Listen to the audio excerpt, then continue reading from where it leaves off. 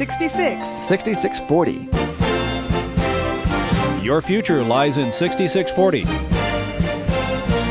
66 books by 40 authors, and yet we now discover it's an integrated message system from outside our time domain. Welcome to 6640, the ministry outreach of Koinonia House and Koinonia Institute. Today's Bible teacher is Chuck Missler, connecting the Bible to your life and the world around you. In today's study, Chuck begins his teaching on the book of 1 Thessalonians, chapter 4, verses 13 through 18.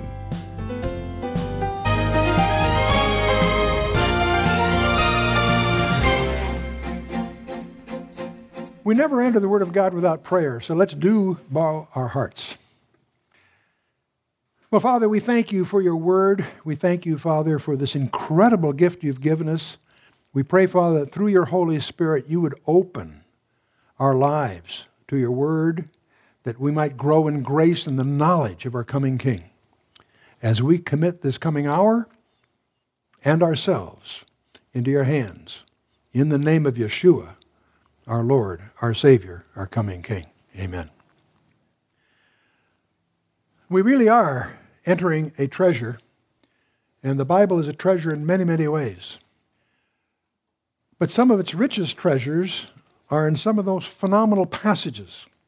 Now, we're studying the epistles of the Thessalonians, and in the last session we took not only chapter 3 of 1 Thessalonians, we took enough of chapter 4 deliberately so that we could leave this session, to the critical last part of chapter 4. So we got the practical part of it, so to speak, out of the way.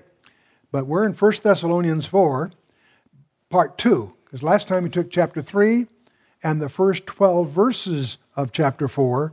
We did that deliberately to have a clear hour here to focus on that particular portion of Scripture that probably has more controversy around it than probably any other thing in the Scripture. And we're going to study in this coming hour 1 Thessalonians chapter 4, but verses 13 to the end of the chapter. Okay? This is undoubtedly the most preposterous doctrine in fundamental Christianity. Let's just admit that to ourselves. This belief that we hold has got to sound pretty weird to anyone that doesn't know their Bible. In fact, it sounds pretty weird to some people who think they know their Bible. So I won't go down that path.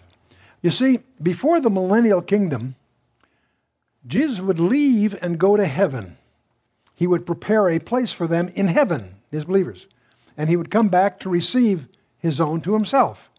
He said that, and we're going to examine that passage.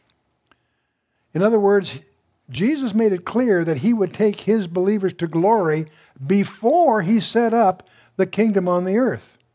Once you realize that, you suddenly get confronted with the reality there's got to be two events where he gathers his own in order to come back with his own. So there isn't a single second coming of Christ. We use that term precisely for when he actually returns to the earth to set up his kingdom. But there's an event prior to that we're going to be exploring. Now, I want you to notice it was a promise to the church that the Holy Spirit would take up residence in them, and that a specific place was reserved for them, separate from the return to the earth. And that is from Zechariah 12 in the Old Testament and chapter 14 in the Old Testament. And we'll look at some of those. The early Christians were looking for some to be taken home without dying. That's why they were confused. Now, by the way, Paul taught them all this in the first 3 weeks of their Christian experience. What's amazing to many is that in those first 3 weeks, he taught them all this stuff. Now, some of them in the following weeks had passed away somehow, and so they were shook. They thought they had somehow missed something. And that's what he's dealing with in this letter. They were not concerned about their salvation, nor that Christ would be coming for them. They knew that. They knew that there were a number of resurrections. In fact, they called their burial places coimateria, which are dormitories. Actually, what the term actually means, cemeteries really means dormitories. Their real question was, when? When is he going to come for them? And the very fact that they have this concern in their mindset is an argument for the early date of this letter. And that's what Paul is correcting their misconceptions by writing them from Corinth. And here are the verses we're going to explore in this session. Let's just read it through first. Paul is writing, says, "But I would not have you to be ignorant, brethren, concerning them which are asleep, that ye sorrow not, even as others which have no hope. For if we believe that Jesus died and rose again, even so them also which sleep in Jesus will God bring with him. For this we say unto you by the word of the Lord, that we which are alive and remain unto the coming of the Lord shall not precede them which are asleep." See, that was their worry. What's going on here, see? "For the Lord himself shall descend from heaven with a shout, and with the voice of the archangel, and with the trump of God. And the dead in Christ shall rise first. Then we, which are alive and remain, shall be caught up together with them in the clouds to meet the Lord in the air. And so shall we ever be with the Lord. Wherefore, comfort one another with these words." Wow, what a passage. But it has this caught up, that phrase we call the rapture. People say the word rapture doesn't appear in the Bible. Wrong, it does if you have a Latin Bible. You see, not in your English. The Greek word there is harpazo, and we'll explore that as we go forward here. Let's just take it verse by verse and start to unpack this thing. Paul says, "But I would not have you to be ignorant, brethren, concerning them which are asleep, that ye sorrow not, even as others which have no hope." Now, the word ignorant here is agnos in the Greek. Ignorant, it's when we get the word ignorant. The Latin is ignoramus, you know. If you're agnostic, that goes well over cocktail parties. You know, well, I'm an agnostic. I'll put that in the Latin. I'm an ignoramus. It doesn't ring quite the same way, but okay. "Even as others which have no hope." Do you realize that the heathen are hopeless? There's nothing to base their hope on. In contrast to what we get the term the blessed hope. There's no Christian that would deny that he doesn't embrace the blessed hope, but most Christians don't know what is the blessed hope. It is the Lord's return. That's our hope. That's in Titus 2:13 is where we get that phrase, incidentally. But okay, how certain is our hope? Or let me be more personal. How certain are you of your hope? See, it depends upon our certainty concerning the death and resurrection of Christ. His resurrection is God's seal and evidence of ours. If you have doubt about Christ's resurrection, you can't possibly have comfort or confidence in your own, because it's the validation of the whole program. And so that's why that's so important to really embrace, understand, deal with it. See, those who do not take his coming seriously have not been at the cross enough. You have to be at the foot of the cross. You need to understand what really happened there and what the significance is. Pulpits who do not declare his death and resurrection can hardly expect to preach his return. The great tragedy in America is the absence of declaration from the pulpits of Christ's death and resurrection. They're glad to talk about all kinds of social problems and things that we need to correct or this, that, and the other thing. No. That's what the gospel's all about.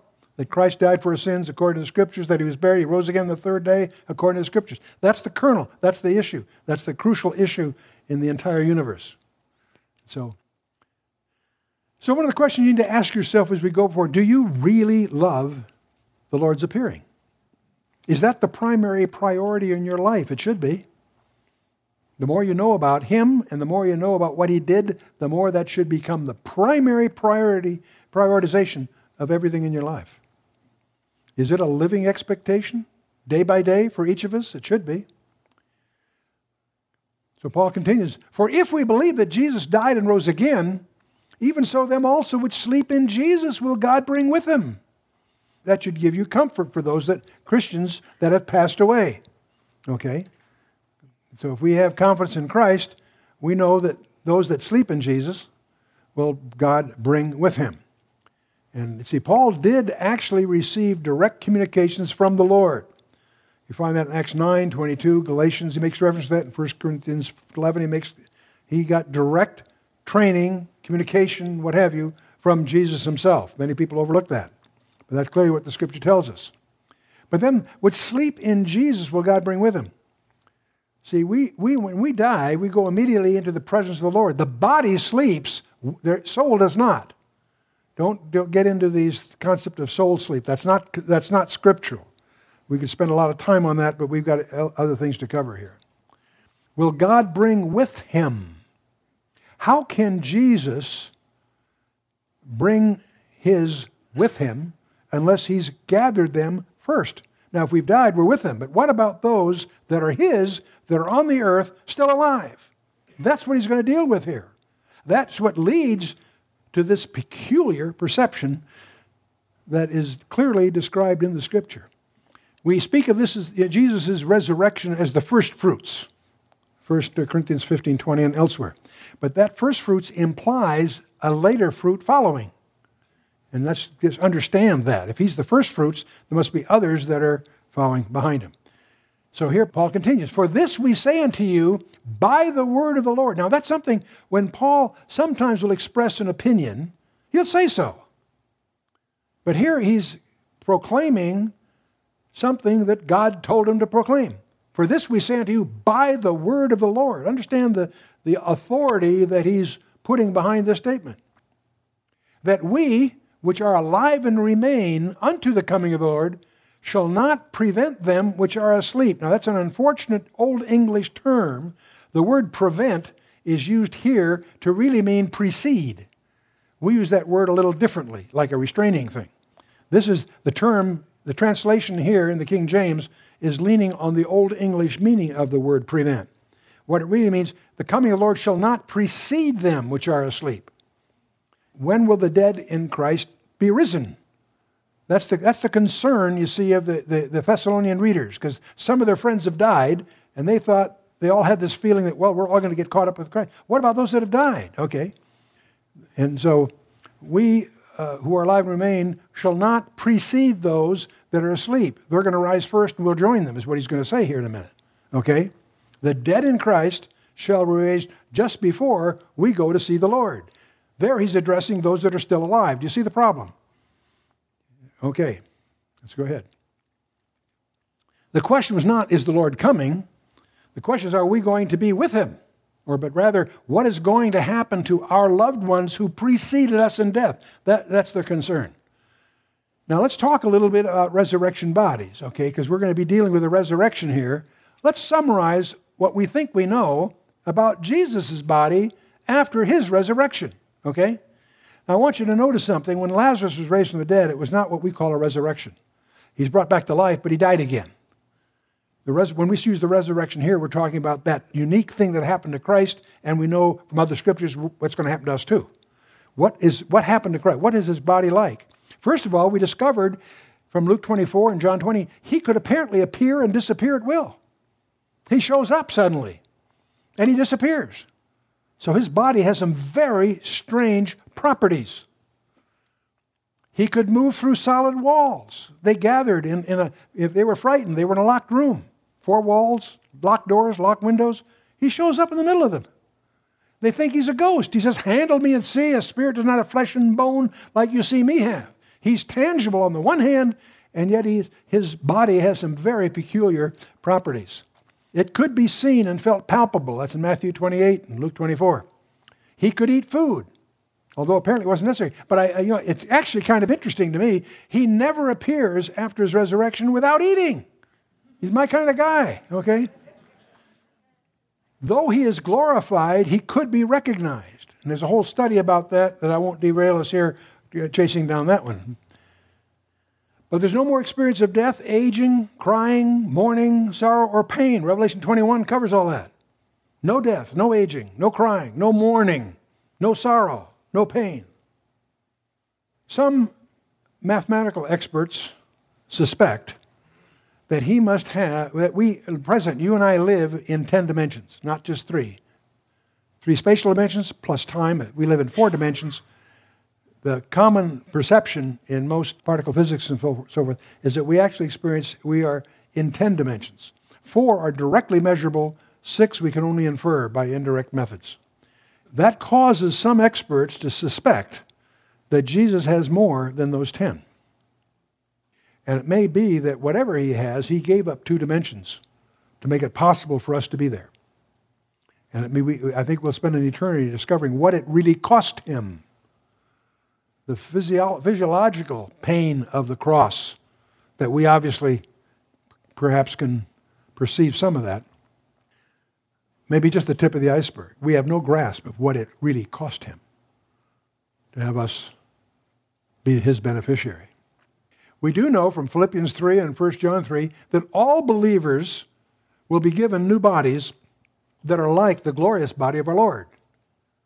Especially 1 John 3:2. Beloved, it doth not yet appear what we shall be, but we know that when he shall appear, we shall be like him because we shall see him as he is.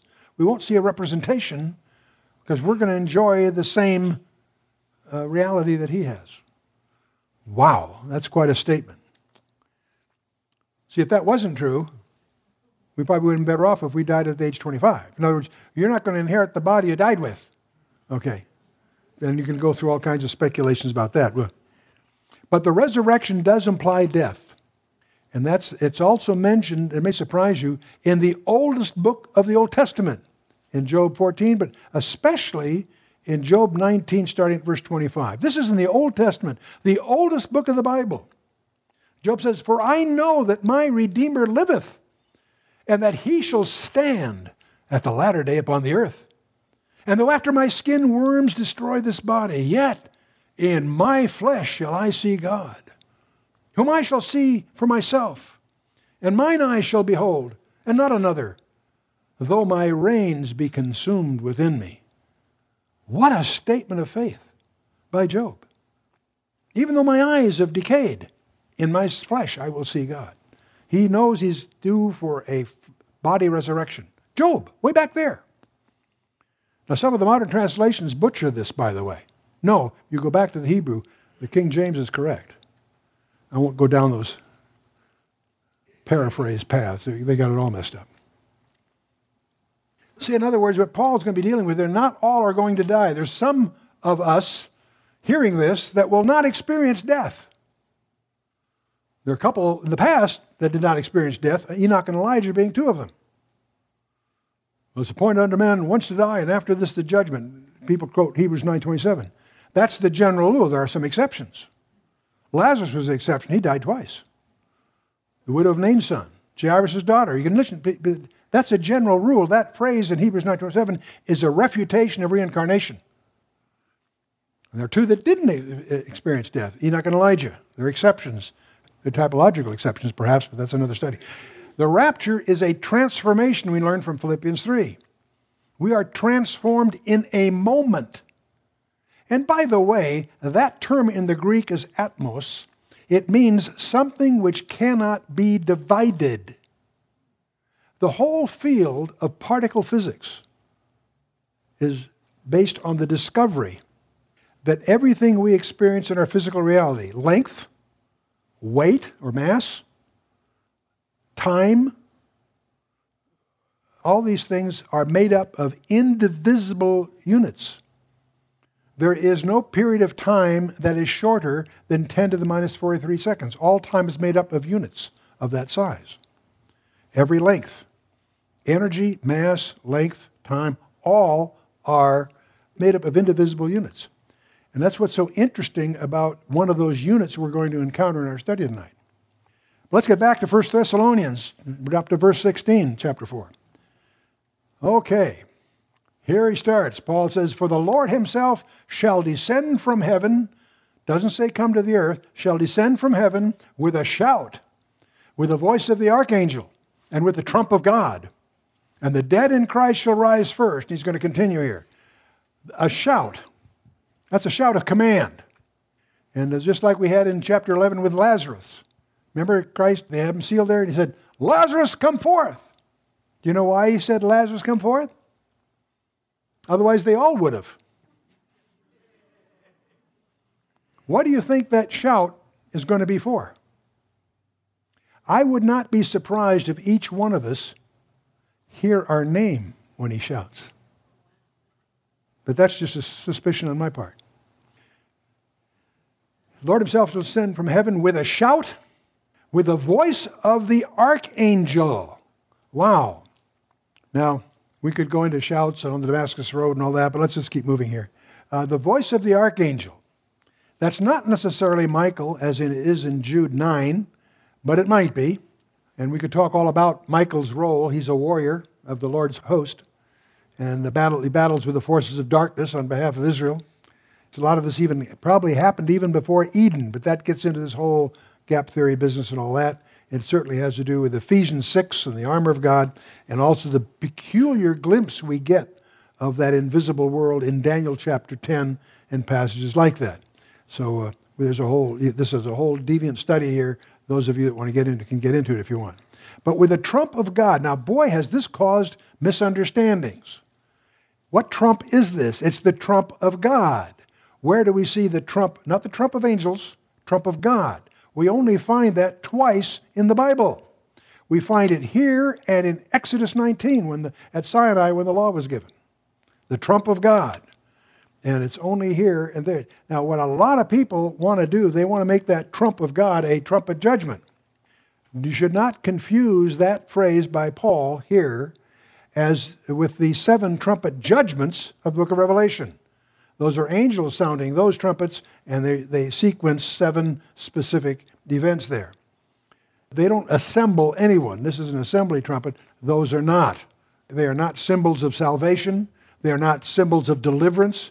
They are symbols of judgments on a Christ-rejecting world in Revelation chapter 8 and following. Now, what about the last trump of 1 Corinthians 15? We're going to encounter that in the passage shortly. The last trump, the trump of 1 Corinthians 15 that we're about to encounter, is not the last trump in the Bible. It's the last of a series, but not the last trump in the Bible. Why? Because there is also a trump that calls the elect in Matthew 24:31. There are also trumpets blown for 1,000 years through the millennium. So when you say the last trump, you don't mean the last forever, you mean the last of a series. Big difference here. And we have a whole study of the Feast of Trumpets in our Feast of Israel briefing package. So now we get to verse 17, and this is the biggie. Then we, which are alive and remain, shall be caught up together with them. Who's them? The dead in Christ that rise first. Then we who are alive and remain shall be caught up together with them in the clouds to meet the Lord on the earth? No, in the air. So shall we ever be with the Lord. We will not pass through death. This last generation. Now here's this, they shall be caught up. The word in the in the Greek, is harpazo. It means to seize, to snatch away by a force which cannot be resisted. That's what the word harpazo in the Greek means. It's not going to be a choice. Hey guys, come on, you want to come along? No. He is going to snatch you out. That's why Hal Lindsey loves to call it the great snatch, Well, it is. That's good Greek, actually, okay? The word is used as when a centurion orders his troops to take Paul by the force in order to rescue him from a possible lynching. In Acts 23, centurion actually saves his life by arresting him, snatches him away from the mob that's about to kill him. The term there is harpazo. Same word. Now in the Latin, in the Vulgate, the Latin translation of the Bible, it's a derivative of rapturo. And so, now clouds, by the way, we could go into a whole study of clouds, but they always, whenever there's a theophany, an appearance of Christ, there's always clouds. It was at Sinai when the law was given. It's when the tabernacle was established in Exodus 40, Solomon's temple. We see that several times. And clouds and darkness always surround him. Righteousness and judgment are the habitation of his throne. The transfiguration had clouds in Matthew 17. And of course, at the ascension, he ascends up into the cloud. So that shouldn't surprise us. The church will be removed as suddenly and as mysteriously as it began. And that's what we're seeing here. So we're right now in this whole thing called the rapture. And as I'm fond of admitting that this would seem to be the most preposterous belief of biblical Christianity. The word is arpazo. That's in the Greek. And we're going to divide this study into the promise of it, the process that's going to be used, the purpose of it, the prophetic profile that points to it, the problems with it, and the proposal. Now you can tell that this is a seminary-sanctioned presentation because of the alliteration. They all start with P, so they must be true, right? And I'm being facetious, of course, because I'm always amused at how people try to get alliteration in their sermon outlines. Well, I'm guilty of that here because it seemed to fit, so I can't help but poke fun at myself for the alliteration that we see here. So we're going to go through each one of these as we go here now. But I love to start this discussion with a quote by Richard Feynman, who's one of the most prominent particle physicists on the planet Earth. And he makes an interesting statement about particle physics that I can't resist sticking in here. He says, "I think it's safe to say that no one understands quantum mechanics. In fact, it is often stated of all the theories proposed in this century, the silliest is quantum theory.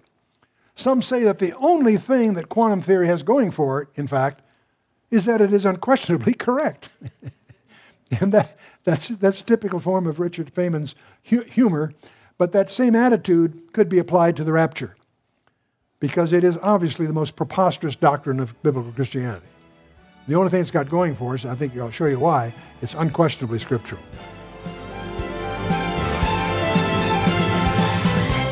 You've been listening to 6640, the ministry outreach of Koinonia House and Koinonia Institute. Today's Bible teacher was Chuck Missler, teaching through the book of 1 Thessalonians. For a complete listing of resources available, please visit khouse.org. You can also call us on 1-800-KHOUSE-1. To learn more about Koinonia Institute, please visit koinoniainstitute.org. Thank you for listening to 6640 and for your continued prayerful support of this ministry. Until next time, as we continue this series, may God bless you with the knowledge of His Son, Jesus Christ, as you study His Word.